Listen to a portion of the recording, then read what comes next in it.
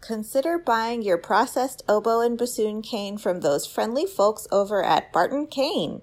Processed with care and precision for your everyday reed-making needs. Take the pain and injury out of reed-making by letting Barton Cane do the hard, repetitive, boring stuff. Free up time for practicing, happy hours, hikes, baking, and spending time with friends and family. Barton Cane, here for you. Visit www.bartoncane.com. Specializing in the finest assortment of oboes, clarinets, bassoons, and their accessories, RDG Woodwinds serves musicians around the world. Their employees are all professional musicians who have a deep knowledge of the products that they sell. RDG's repair shop has an international reputation with a combined 100 plus years of service among the 5 repair technicians. Plain and simple, RDG provides excellent products and fabulous customer service. Visit them at rdgwoodwinds.com. They look forward to working with you.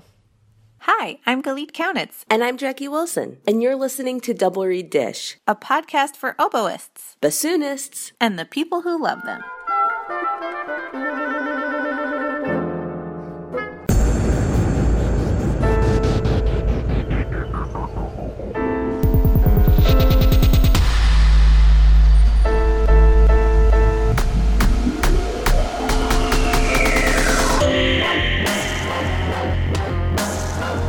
I need to know the background behind your background right now. It's really too bad this isn't a visual medium.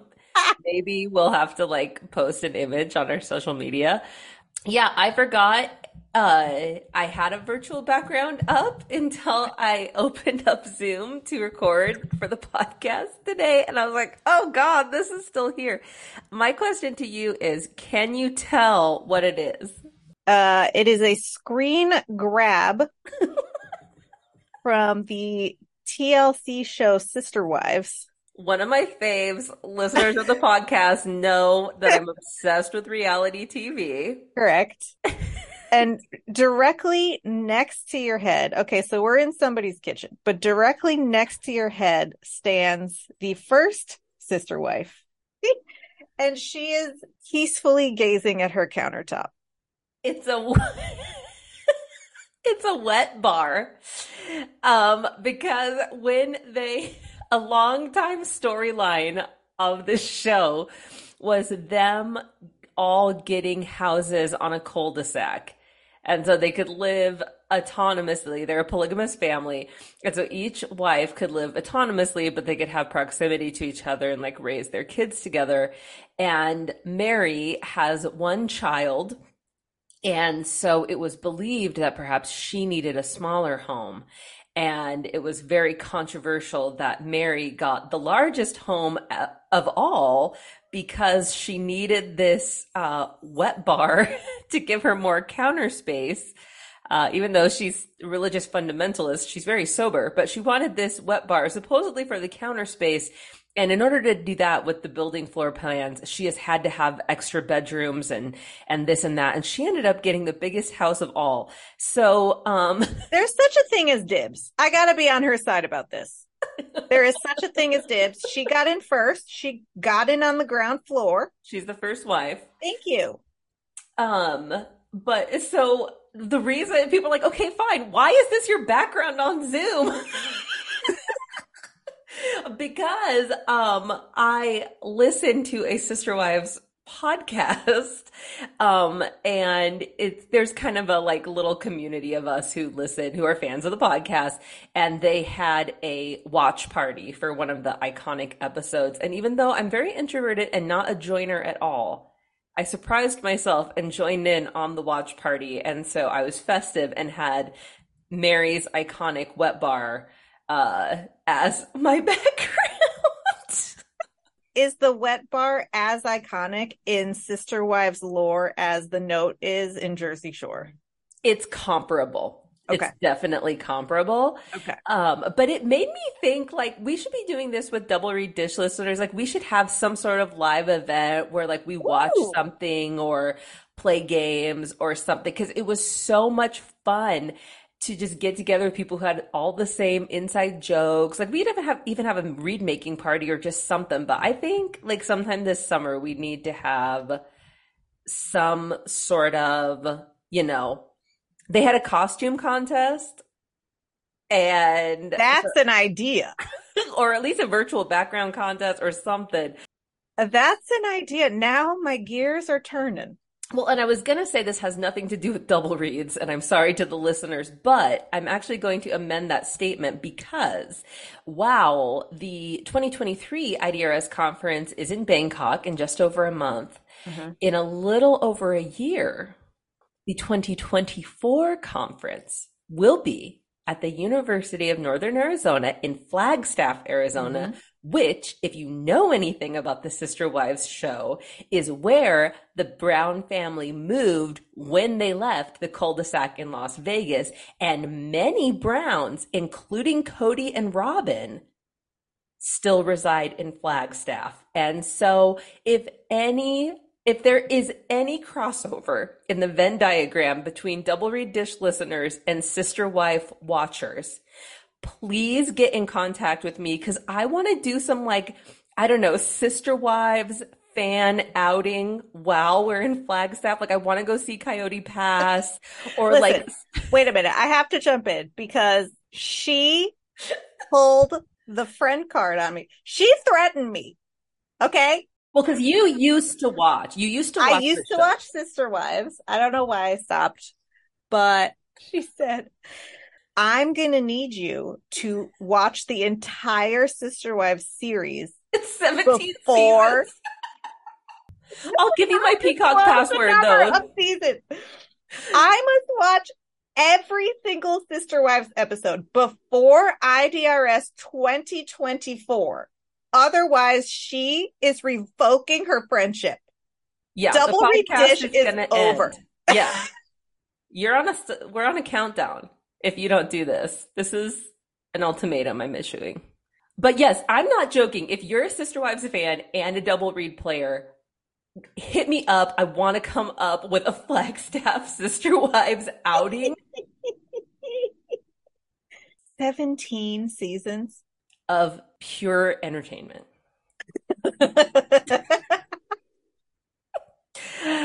Okay, so that's how I related that to Double Read content. Okay. So y'all can't be mad that it's irrelevant because I looped it in and yeah. Somebody's screaming, "Objection, Your Honor." If at this point you don't know I will find any loophole to bring up reality TV, then you haven't been listening to the podcast. Stop listening right now. We don't even want you to listen anymore. Yeah. It is what it is. I am who I am. Anyway. And that's about what's been going on with me because I have not been practicing. Good for you. I've been taking some time off. I'm about to ship off my instrument for maintenance. I have not been practicing. When it comes back, I'll get back on track. But you know what? Time off is important and I've been taking it. So tell me what's been going on in your oboe life, Galit. Well, I'm excited because I have an oboe spa appointment later on in July. I cannot wait. This thing needs some help. Yeah, mine too. I don't think I've sent it off like after COVID. Yeah, it's been since the pandemic for me as well. Like it's been like looked at, but it hasn't had like an appointment. Yep. You know what I mean? Yep. Oh my God. This thing needs a lot of help. Yes. Anyway. The amount of judgment we're getting for this dish, I can only imagine.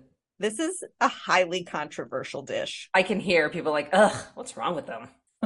Stop watching TV and go get your instrument serviced. Hello. Does that make us reality TV? Does that make us?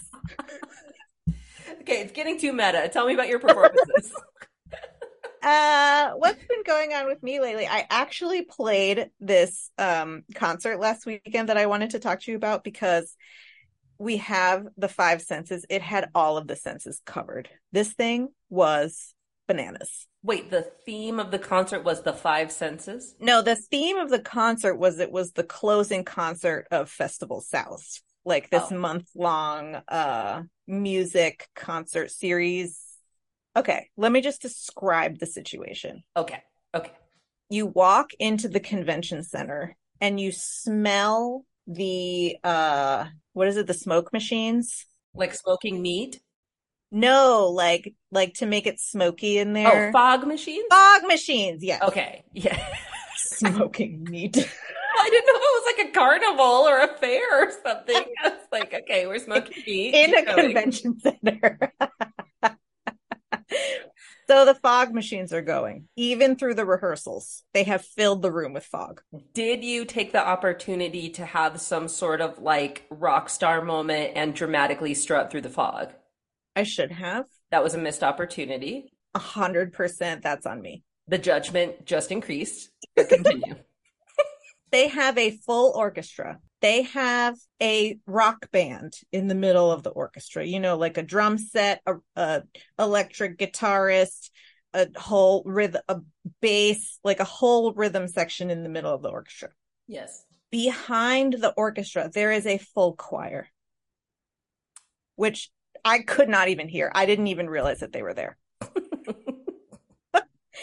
Then maybe they were lost in the fog. There were lights, like not just spotlights, but colored lights on the sides, in the back, in the front. It was theater. Theater. There were dancers. There were backup singers. There were soloist singers. It was like a rock concert of rock tunes, like every guitar solo from the 80s and 90s, like that kind of thing. There were circus performers, like acrobats. There were aerialists, like with the silks. Sounds like a Super Bowl halftime show. Behind us, there was a screen with video. Oh my gosh. Each song.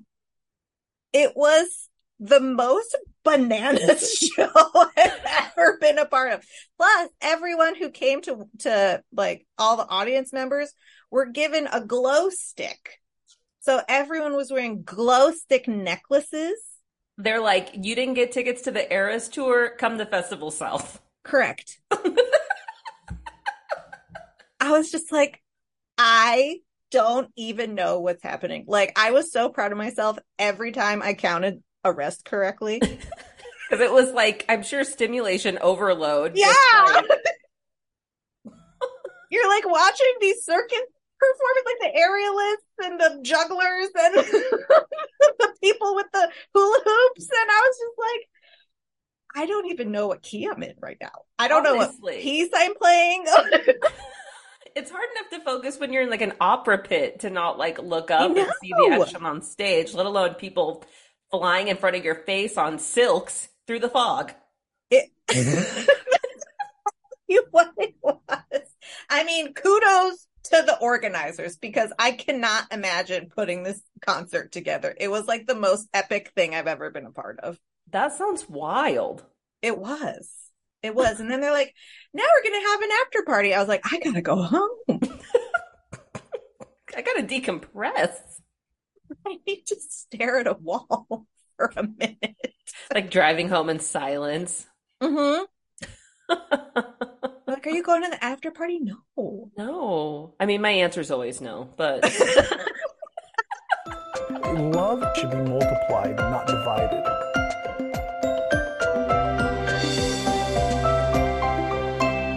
AC/DC Reads is a one-woman bassoon reed shop in Minnesota run by Ariel Detweiler, producing over 1,200 reeds per year. Selling beginner and advanced level bassoon reeds, AC/DC Reads are hailed by customers for their even intonation, ease of response in all registers, warm tone quality, and strong low register. Every reed is made from tube cane processed in-house to Ariel's specifications using Rigati or Lavaro cane and a Rieger 1A shape. You'll also find bassoon-themed gifts in the shop, including greeting cards, stickers, artistic prints, and the ever-popular Blackwing bassoon pencil. Make sure to follow AC/DC Reads on Instagram, where Ariel posts artistic photos and educational stories about her everyday experiences with reed making. AC/DC Reads is proud to sponsor Double Reed Dish, sharing positive and uplifting interviews to inspire and connect the bassoon community around the world. Find AC/DC Reads at acdcreads.com or at retailers like Chemical City Double Reeds, Midwest Musical Imports, or Reed Supplies Canada. Try out AC/DC Reeds today and let the reed do the work. Chemical City Double Reeds is a full-service double reed shop specializing in the sale of instruments, cane, accessories, and sheet music. Double Reed Dish listeners can enjoy free shipping with code DRDISH. Visit them in Baton Rouge, Louisiana, or online at www.chemicalcityreeds.com.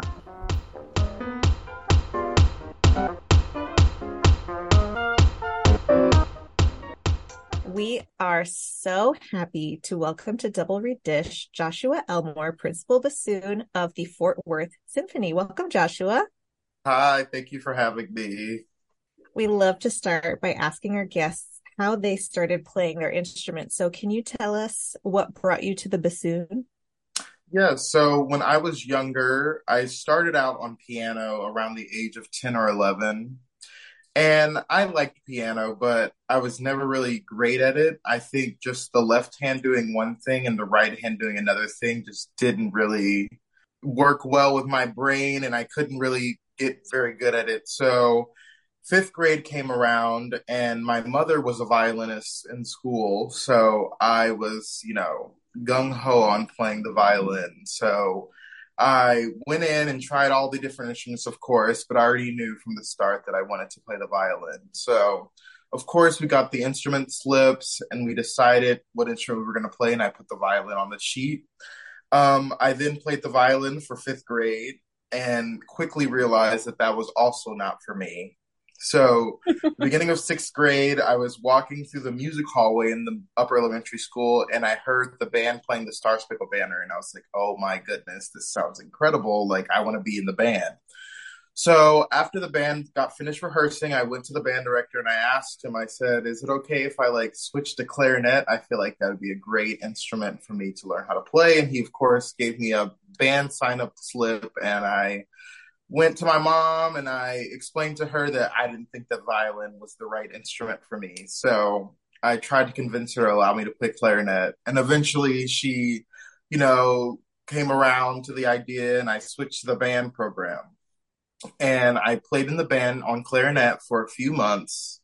And the band director announced to the band that there were a shortage of bassoon players. So he approached me. He's like, you've taken to the clarinet very well. I was thinking of asking you if you would want to play the bassoon. And, in sixth grade, I'm like, what is that? I've never heard of it, never seen it before. So he then points to the back of the band room, and there are two other bassoon players with the polypropylene plastic Fox bassoons. And I remember looking at it and being in sixth grade, I'm like, oh my goodness, this looks so cool. I can definitely stand out from everybody else. So I then went home with the slip that's switching my instrument from clarinet to the bassoon. And my mom at this point, she's just kind of annoyed because I've already switched from violin to clarinet. And now I'm trying to switch from clarinet to the bassoon. And, the band director had to do some convincing on my behalf as well. He's like, well, if Josh plays the bassoon, he'll be able to get a lot of scholarship money to college because nobody plays the bassoon. And I think that was the point that sold my mother on me switching to the bassoon.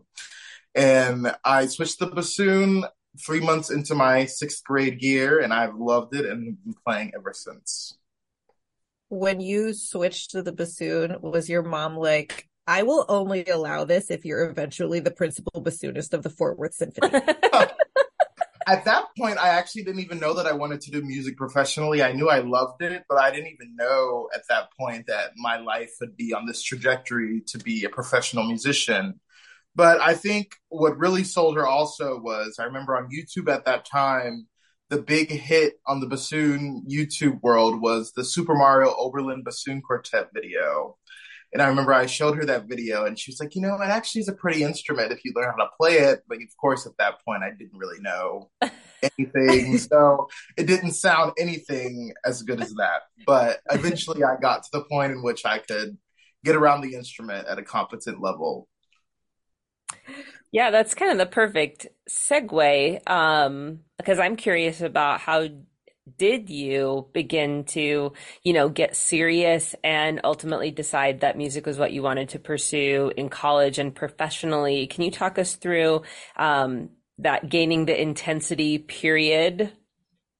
Yes, so I grew up in Cleveland, which is a great place to grow up if you want to do classical music because the Cleveland Orchestra is, of course, one of the best orchestras in the world. I've heard So they're just going, okay. Yeah. Yeah. yes, they're okay. So, throughout school, I grew up more specifically in Shaker Heights, Ohio, and the Cleveland Orchestra would often do run out concerts at the different schools around the Cleveland area. And I remember every year they would come and do a concert at the Shaker Heights City School District. And I just remember just being enamored by the level of music making and just like the emotions that it would make me feel. And I think when you're growing up and at that young of an age, you're so impressionable. And I think just having that masterful musical performance happening on a routine basis every year really made me want to take music more seriously and see what I could do with it. And then eventually, I would join extracurricular musical activities like the Cleveland Youth Wind Symphony, the Cleveland Orchestra Youth Orchestra. And that sort of also helped hone in my seriousness about the bassoon and music. And then when I was in high school, my last year of high school, I partook in the Young Artist Program at the Cleveland Institute of Music. And that was really, I think, what launched me into my collegial career as a bassoon player was that getting that sort of serious look at what it would be like to study bassoon at a conservatory and then eventually going on to college after that and sort of having that be the routine. I think getting that early 1 year prep was very helpful for me. What did that program entail? So I would do my normal academic classes at Shaker Heights High School in the morning, and I would leave the high school around 11:30, and I would catch the bus down from the high school to CIM, and I would study with all the undergraduate college students at CIM for the afternoon every day of the week. So it was basically like I was a part-time student at the high school, a part-time student at CIM. So that rigorous schedule of still having to do my high school curricular, material, but then also getting the chance to be immersed in that environment of serious college musicians, I think was really, really eye-opening and very helpful for me to make that transition. Yeah. Can you walk us through your academic training journey more in your collegiate days? Yes, so I completed my bachelor's of music at the Juilliard School in New York under Judith LeClaire. And I love Judy. I think that she is an incredible musician, an incredible person. And I think for me, having been so young and haven't really traveled at that point, to go off to a city like New York by myself was very intimidating. There's so many people, there's so many things going on at one time there. And I found myself missing home a lot and missing that, parental sort of figure in my life. And I found that Judy, having a son around my age, very much took me under her wing as, a son of hers, a musical son. And I felt like that really sort of propelled me forward and allowed me to feel like I wasn't alone in that space. And after I finished my bachelor's in 2020 during the pandemic, I then started my professional studies certificate at Colburn with Richard Bean. And I did 8 months of my PSC degree at Colburn, and then the Fort Worth Symphony audition happened. And then I ended up winning that audition, and I left Colburn after 1 year. It wasn't really an in-person year either. Everything was online. I didn't have private lessons in person. So it was very weird, I think, a very weird time for everybody during that year, just to be sort of in limbo and not really sure what's going to come next and what's going to happen. So I believe you're the first person we've ever interviewed who has emerged professionally out of the pandemic, or not to phrase the pandemic in past tense, but just who had that period of time be a part of their professional training. I wonder if you could talk to us about that, maybe generally, and then also more specifically, having to prep an audition. I wonder how that impacted, your musical independence and guidance and mentorship. Yeah, it's just fascinating. Can you talk about that? So I remember I was still auditioning at Colburn when everything started to happen around March of 2020. And I had just gotten into Tanglewood Music Center for the summer festival. And I was just like planning out what was going to happen. I was at that point planning on going to Colburn to study. And then it originally had started out as just an extended spring break. And I was like, great, that's an extra week that I don't have to be at school. And then, as that extended spring break continued, they then announced that the school would be closed for the duration of the school year. And I didn't end up doing a senior recital, so I was pretty bummed about that since the last recital that I had played was my high school senior recital. And I remember right before I left New York after I'd graduated in August of 2020, I was at Judy's house and I was just playing for her one of the last times I played for her in person before I left. And she just sat me down and she said, Josh, out of this pandemic, I think there are going to be a lot of retirements, and I think people are going to end up just, deciding that this is the end of their career. So I think this is a time when there's nothing else going on for you to really focus and really take advantage of this time that you have. Make a lot of reads, practice a lot of excerpts, practice a lot of etudes, and really get yourself in that position so that when something does open up after this, you're ready to be in a job and you're ready to take a spot in orchestra. And I just remember that really resonated with me because having not played that recital and having sort of that limbo that I had previously discussed happening in this sort of uncertainty, I felt like those words really rang in my ear and they really rang in my heart. And I really took that to heart. And I worked really hard during those 2 years that everything was sort of shut down. And I really put all of my effort into making myself a better musician, a better bassoon player. And then eventually, of course, as she was right, the Fort Worth Symphony audition came up. And I was prepared for that because I had used that time wisely and I had used it to better myself as a musician. Okay, so she very wisely replaced the senior recital goal with the win a job goal. Exactly. And it seems like you took that and ran with it.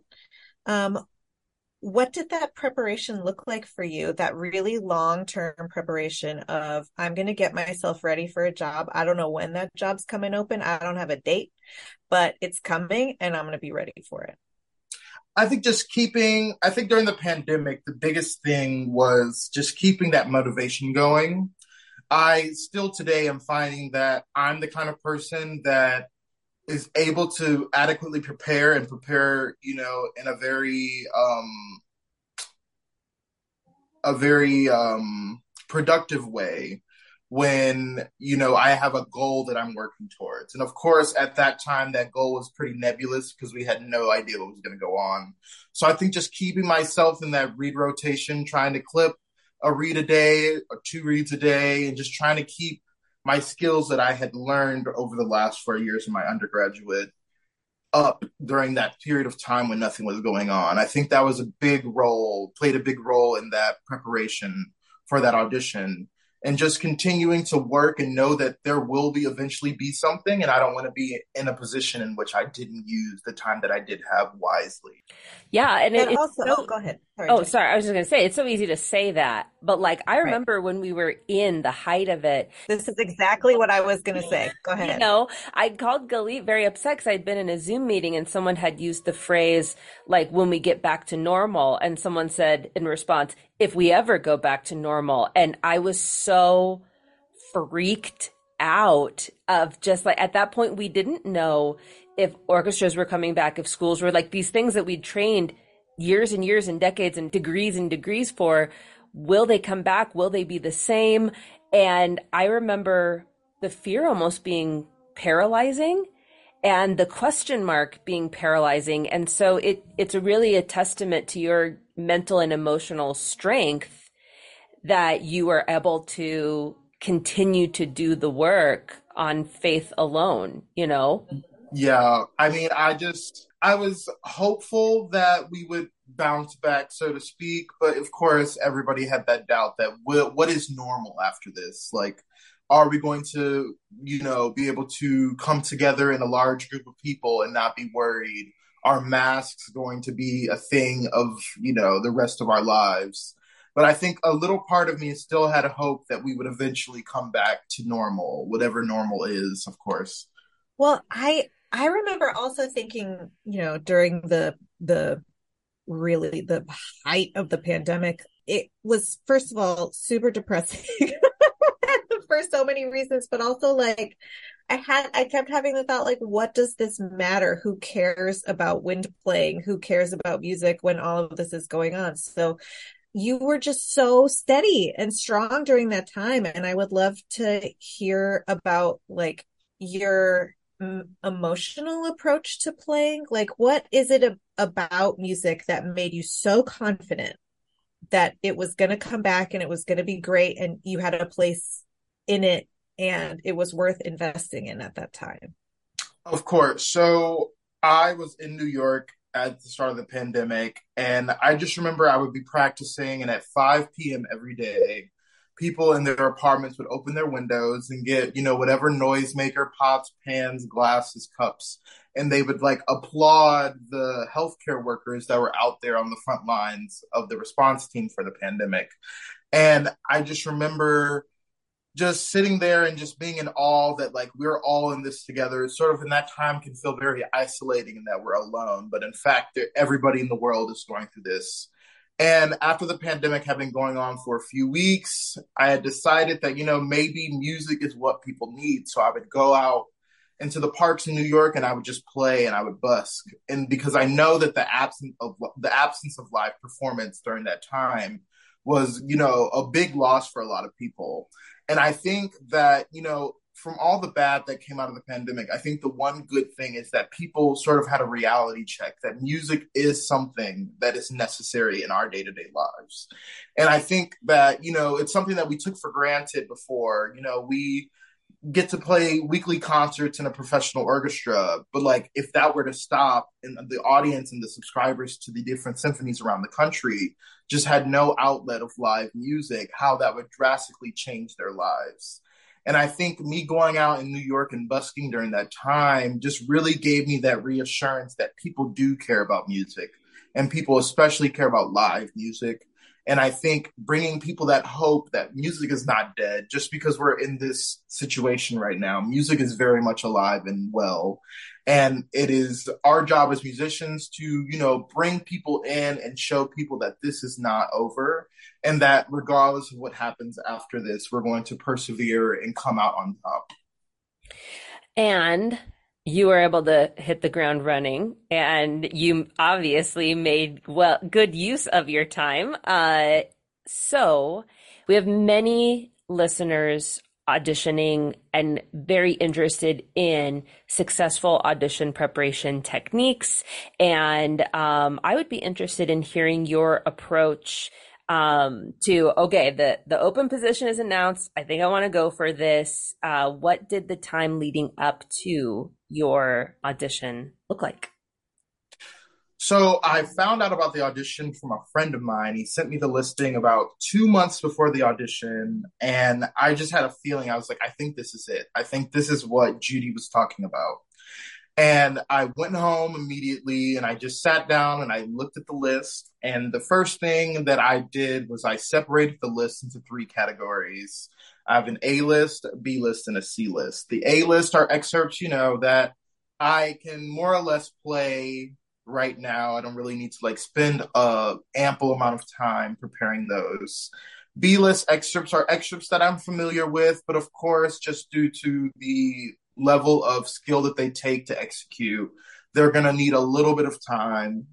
And then C excerpts are excerpts that I'm completely unfamiliar with. I've never played, I've never heard pieces that I've never, had the opportunity of performing. So those are the C list excerpts. So I would just categorize my practice and organize it in such a way that I'm adequately preparing all three lists, but mainly focusing on the excerpts that I'm unfamiliar with. A big part of productive practice is making sure that we're spending time on things that we're not good at rather than things that we are.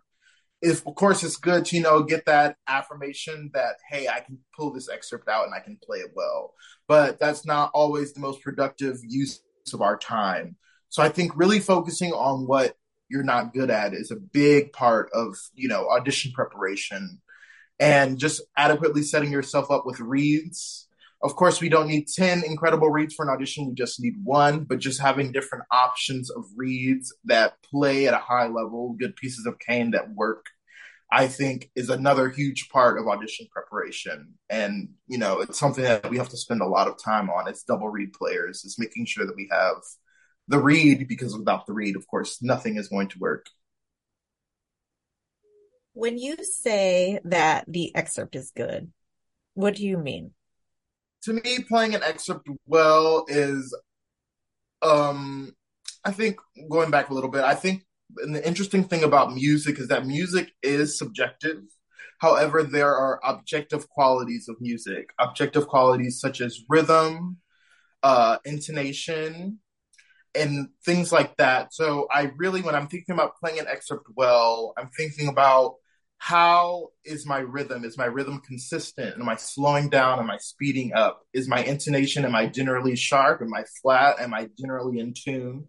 And just trying to get those objective things down extremely well, because of course, everything else, phrasing, people can argue one way or another, sound quality, people can argue one way or another, but those objective things have to be there in order for you to succeed and do well in an audition setting. In terms of your preparation, about how much time do you spend like recording yourself or doing mock auditions, or like do you have like a set system for that kind of thing? Yes, so I record myself very often. And I think it's important to record very often throughout the process, because as musicians, we're so used to hearing ourselves behind the instrument rather than what people in front of the instrument are hearing. And I think that's another way for us to be objective with ourselves about how well we're actually playing something. It's sort of like a reality check that we can do often with ourselves, is hearing what other people are hearing. So dynamics, for example, we may think that we're playing super quiet, but then you listen to a recording and it's actually not as quiet as you think it is. So I think just putting like the level of the excerpts into perspective is where recording yourself often comes in. And I think that that's a really valuable tool that we have as musicians at our disposal, is being able to record ourselves and listen back. And I just think that that recording is so telling, more than I think us hearing ourselves play live is. So record yourself often is the point. Can we hear about that day? What was the process of winning your position? So I won the audition in May of 2021, and I got into Texas around the first of the month. I believe the audition was the third and fourth. And I was staying with a friend at the time up in one of the suburbs of the Dallas-Fort Worth Metroplex. And I remember that I got downtown in Fort Worth right before the audition. The auditions were not happening at the concert hall just due to the COVID restrictions at the time still. They were happening at one of the hotels that are in the downtown area. And I just remember walking in and I checked in for the audition, and it was a very strange audition because it was, I believe, the first audition that happened out of the pandemic.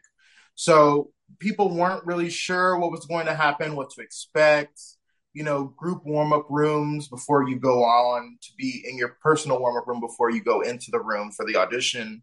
Is that going to be something that we're going to have here because of, the COVID restrictions? Like, what is the deal with masks? Are people going to be like, worried about us being masked in certain points? So it's just a lot of unknown factors. Right. So I just went in and I just played and I warmed up in my room, and then I went into each round. And I think what was interesting about Fort Worth is that I get extremely nervous before an audition or a performance that is, high stakes. And I just remember right before going into the audition room, there was this sort of calmness that came over me right before.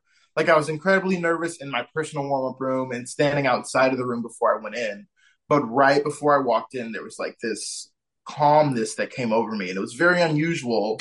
I'd taken a couple of auditions before Fort Worth, but that was never really a thing that had happened. So that calmness and that calm sensation that came over me that sort of relieved the nervousness was very new to me.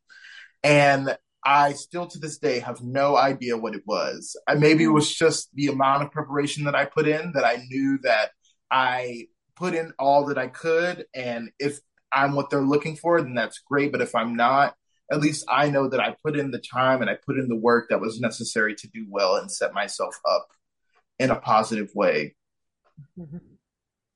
What was it like when they announced that you were the winner? I was really nervous. I was walking and pacing around the hotel. It was me and one other bassoon player, and I was just pacing around because it was taking a while. And of course, in a moment like that, of course, it feels like it takes an eternity. So I'm walking to and from the bathroom, and I'm walking around the warm up room that they had us in. And I walked to the bathroom one last time and I ran into the personnel manager and she was like, Josh, we've been looking for you. Follow me. So I'm like, oh my goodness, like this is the moment. Is this for me or is this not for me? And I remember walking into the room and the committee is sitting in their formation. And at this time, Robert Spano had just been announced as the music director. So he was in charge of hiring all of the new hires for that season and, moving forward. And at first he was looking down and he was writing on a piece of paper.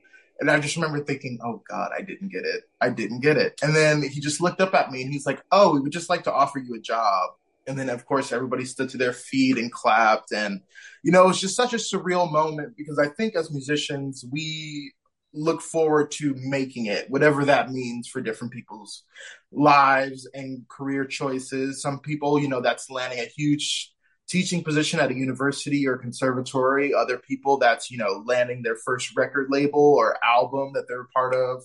And for other people, it's winning an orchestral job. And for me specifically, it was winning an orchestral job. So having that surreal moment of I made it, whatever that means, was really powerful and it really meant a lot. And I just think I was just on cloud nine for weeks, days, weeks, months after, just thinking that, all that hard work that I had put in during the pandemic and before, since I've been playing my instrument, had finally paid off in a positive way. And now it's been you're probably finishing up your second full I season. finished my second season, yes. So what have you learned since being in this position? I guess what have you learned generally and what do you think makes a great principal bassoonist? I think a great principal bassoonist is a great person, first and foremost. Of course, if you're in the job, you can play the instrument at a competent level. But I think part of being a leader in the orchestra is being a good person and somebody that people can depend on, rely on musically, and somebody that people enjoy being around. I think that's a huge thing in an orchestra, is being a good colleague. And in school you learn, of course, how to win an orchestra audition. But I think a topic that should be discussed more is how can we be good colleagues to each other? And I think that that's just as important.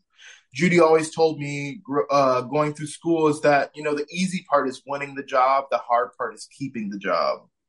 And I think that that is incredibly true. Once you're in the job, you have to go through the tenure period in which you're not tenured yet and you're attempting to earn tenure. And your rapport with your colleagues and the music director and your other musicians around the orchestra is very important, especially in that time period. So I think just coming into work, being grateful that you have that job and have somewhere that you can call your musical home, and you get to share these incredible pieces by these incredible composers with these incredible people. I think just having gratitude always about where you are and the opportunities that you have currently in your life. So I think practicing gratitude is very important, being a good colleague, and of course, showing up prepared and knowing your part. Rehearsal is for, everybody to get together and fit it together. It's not necessarily for you to sit down and learn the part that you didn't have enough time to practice prior to the rehearsal. Has your read making changed at all being in the job than preparing for the audition? Yes. My read style and the way I approach the instrument is very different now.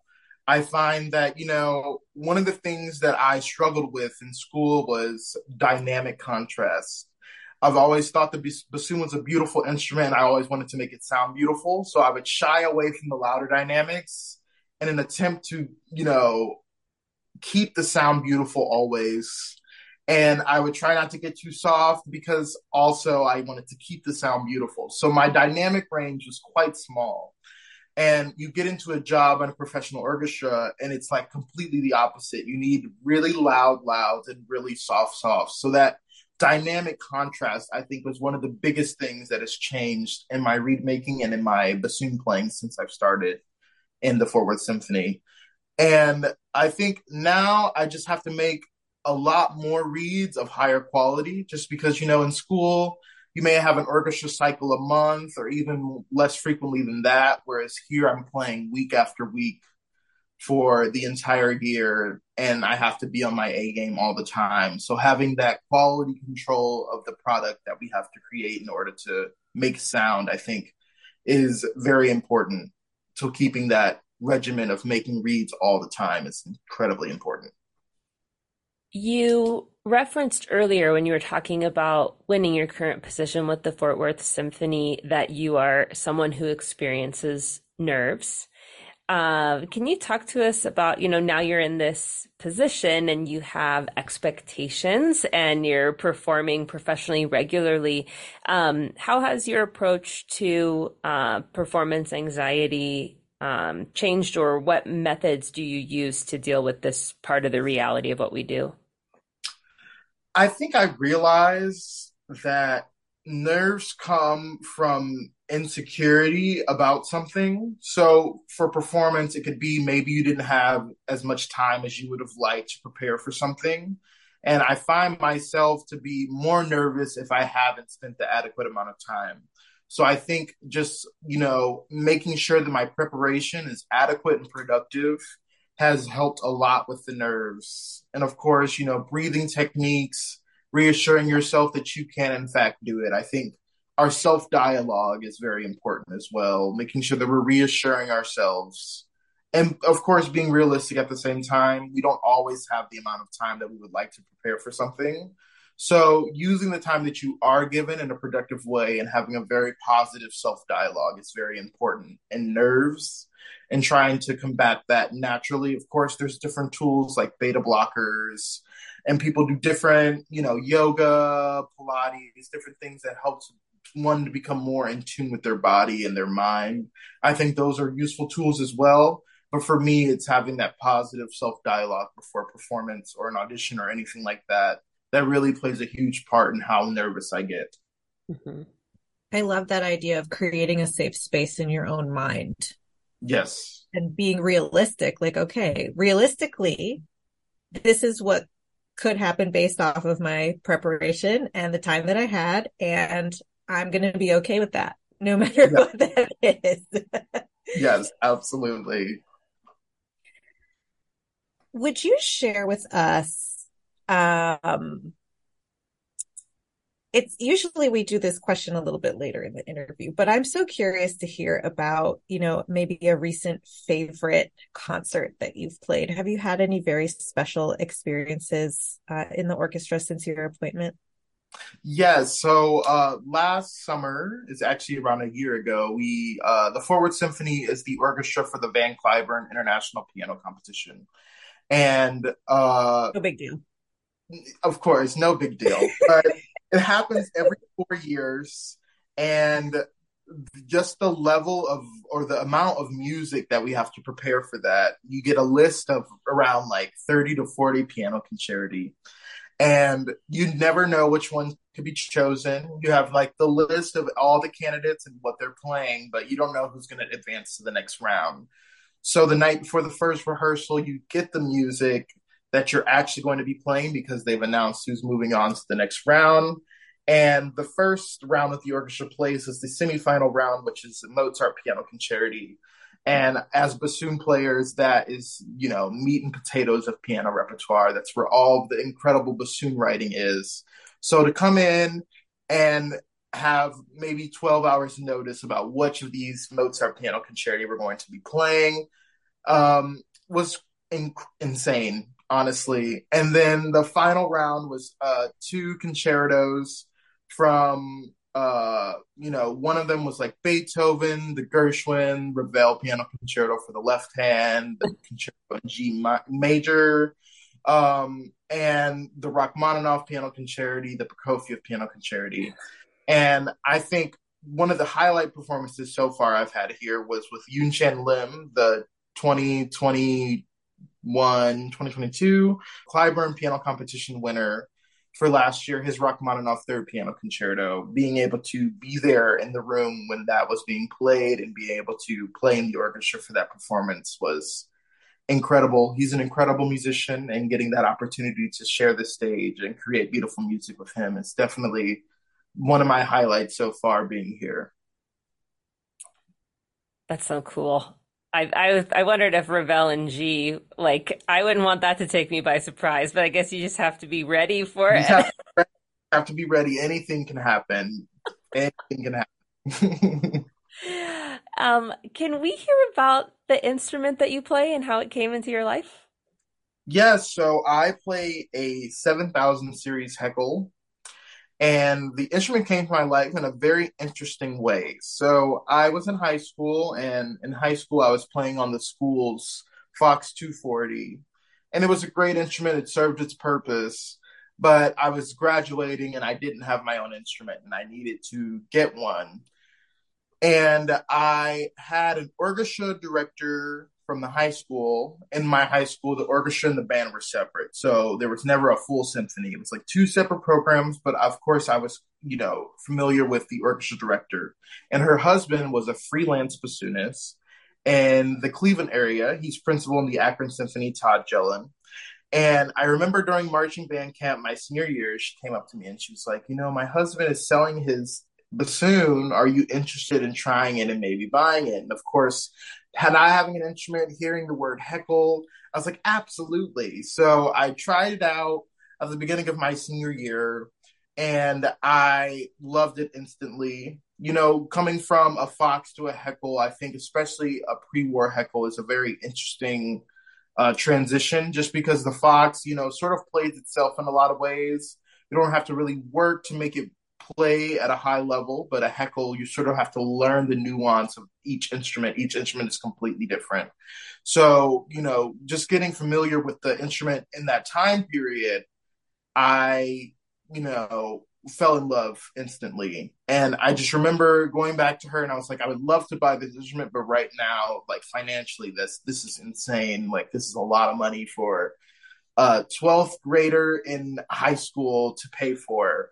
And eventually, at the end of my senior year, I was able to come up with the funds to help pay for the instrument. And from then, that has been my instrument, and I love it. It's an incredible bassoon. Mm. Since we're talking about equipment, can you share with us some reed specs? What's your preferred setup for your reeds? Yes, so I play on the Hertzberg shape. I've always been a fan. When I was in LA for the year that I was at Colburn, I was experimenting with some reed shapes. I tried Rieger 1A, I tried Fox 2, I tried Knockenhauer. But there was just something about the Hertzberg and just like the simplicity of the shape that really just kept me coming back. Like I was always looking for something that was maybe a little wider, a little bigger, but I always came back to Hertzberg, and I've been playing on Hertzberg uh, basically since I was an undergrad. Judy plays on Hertzberg, Richard Bean plays on Hertzberg. So just that constant Hertzberg trajectory that I've been on since I basically started studying bassoon seriously has just kept me in the game, so to speak, with the shape and that reed style. Where do you look to for motivation? How do you feed your soul when maybe work feels like work and you get a little depleted? yeah, I always lean on close friends of mine, other bassoon players. I think one of my idols is Andrew Brady. He is an absolutely incredible bassoon player and an incredible person. And I think hearing him play and, just reminding myself why I do music, I think that is so important, especially when we start feeling a lack of motivation. Or, as you said, work starts to feel like work. It's just finding and digging deep as to why we went into it in the first place. I think that's what keeps us going as musicians and why people have such long careers is that, thought in the back of your head all the time about why you got into it in the first place. So I think just reminding myself that there are great musicians everywhere. And I think for me, Andrew is a big inspiration to become a better musician. And I think listening to him play reminds me why I wanted to play the bassoon in the first place. Of course, other great people, Whitney Crockett, Judy, of course, Barry Spees, John Clauser. The list goes on and on. There's a plethora of incredible bassoon players at our disposal to listen to and learn from. But I just find myself always, whenever I'm feeling a lack of motivation, is trying to, practice gratitude and practice and think about why I got into music in the first place and keep reminding myself of that. You bringing up an admiration for Andrew reminded me that I wanted to be sure to ask about your experience at the Gateways Music Festival. And can you tell us about that experience and what makes that orchestra special? Yes, the Gateways Music Festival was an incredible experience. Last April, we did our first Carnegie Hall performance. And if I'm not mistaken, it was the first all African American orchestra to ever play at Carnegie Hall. And I think that in and of itself just made it super special. And being able to share the stage with people that look like me, I think part of being an African American in classical music is that I don't see a lot of myself being portrayed back. Of course, there's people that I've always looked up to, Andrew, Anthony McGill, who have, been sort of pinnacles in my musical journey so far, and people that look like me that I can look up to for advice, support. Mm-hmm. And, getting the opportunity to share the stage with people that look like me was just incredible. And I think that having that opportunity and being able to, be there for such a momentous occasion was really just a once in a lifetime opportunity. Another festival that's similar to that I've had the honor of partaking in is the Chineke Orchestra in London. That was also an incredible experience. And that performance that we gave at the BBC Proms last August of Beethoven's Ninth Symphony was also one of the highlights of my career thus far, being able to share the stage with colleagues of mine that look like me in, England was also just a breathtaking and momentous occasion that I wouldn't change anything for the world for it. Okay, so we just talked about some really beautiful memories, but is there anything maybe funny or embarrassing that has ever happened to you in a performance that you would care to share with us to make us feel better about ourselves? So actually, this story is from a long time ago. It was actually in sixth grade, ironically, when I first started the bassoon. I went home after school and we had a band concert that evening. And at that point, I didn't really have a real reed case. And as most bassoonists, I'm sure, have experienced, I put my reeds into an Altoid case with holes drilled in it. And I remember I took them out of the case because I was going to warm up a little before the concert. And I left them at home. And I drove all the way to the high school, which was around 25 minutes from my house. And I got there about 30 minutes before the concert started. And the first, band on the concert was the jazz band. And at that time, me and another bassoon player in the band were both in the jazz band as bassoon players. And I remember I got to the band room, I'm opening my case and I'm looking through every compartment. I'm like, oh my goodness, where are my reeds? And I'm like freaking out. Thank God my family was there. So I ran over to my mom and I was like, you need to run home and get my reeds. Like, this is serious. Like, this is insane. Like, I don't understand how I forgot these. So she runs back. I'm going to the band director and I'm explaining to him, I'm like, I forgot my reeds at home, but my mom just ran home to get them. I'll have them soon. Of course, She'll be here in 60 minutes. And of course, there's traffic. So, like, she gets caught in traffic on the way there, and I think on the way back too. And it was just a disaster. It's 7:30. The concert started. My band director was like, "Well, you can just sit on stage and, like, maybe your colleague has another read that you can use." No, she didn't. In sixth grade, we have maybe one read, and then when that read died, like, get another one. So, like, she didn't have anything for me. So I'm sitting on stage, and they left the auditorium doors open. So I'm looking through the auditorium doors while the band is playing, and I'm, like, trying to see my mom comes. And I finally see her pull up to the school, and she walks to the door.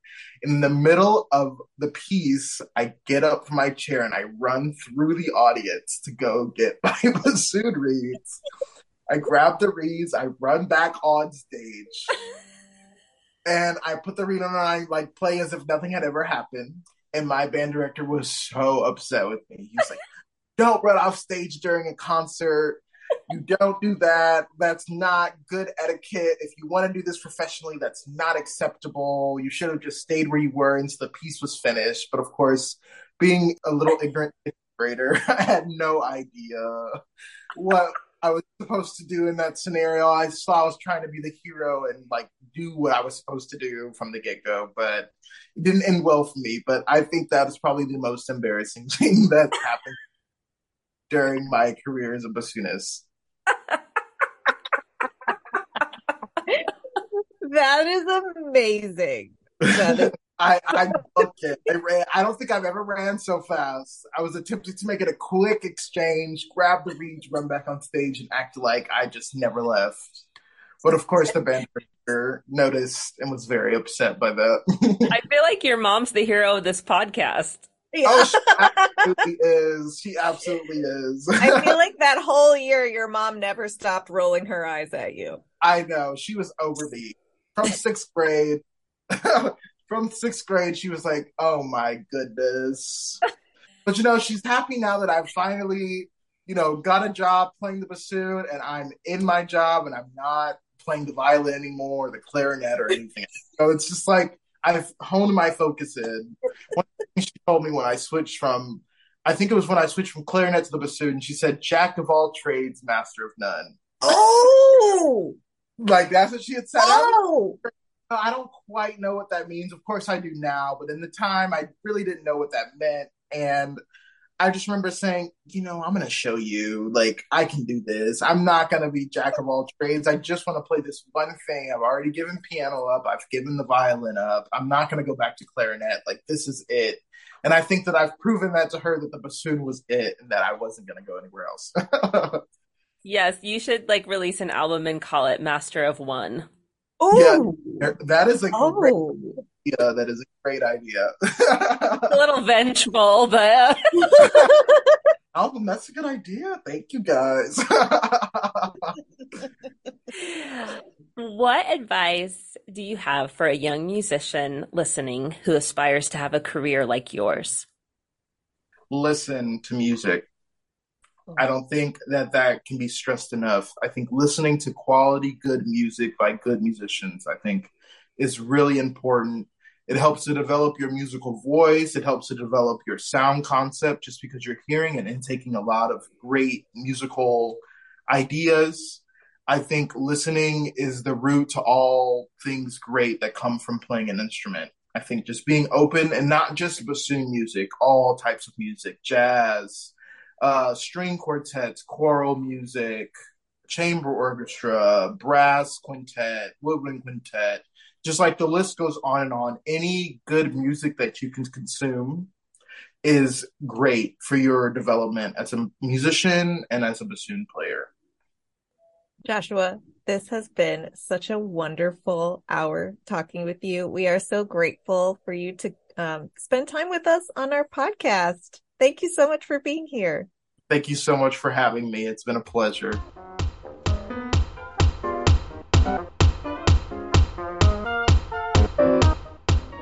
Okay, Follow us on social media.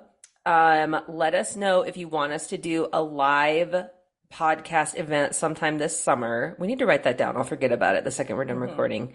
And also start watching Sister Wives, season 1, episode 1. Come on. Okay. Oh yeah. Rate and review. Who's on the next episode? Galit. We had the pleasure of talking with Jeffrey Burgess, instructor of Baroque oboe at the Eastman School of Music and oboe editor of The Double Read. Jackie, we got to end this nerd parade. I agree.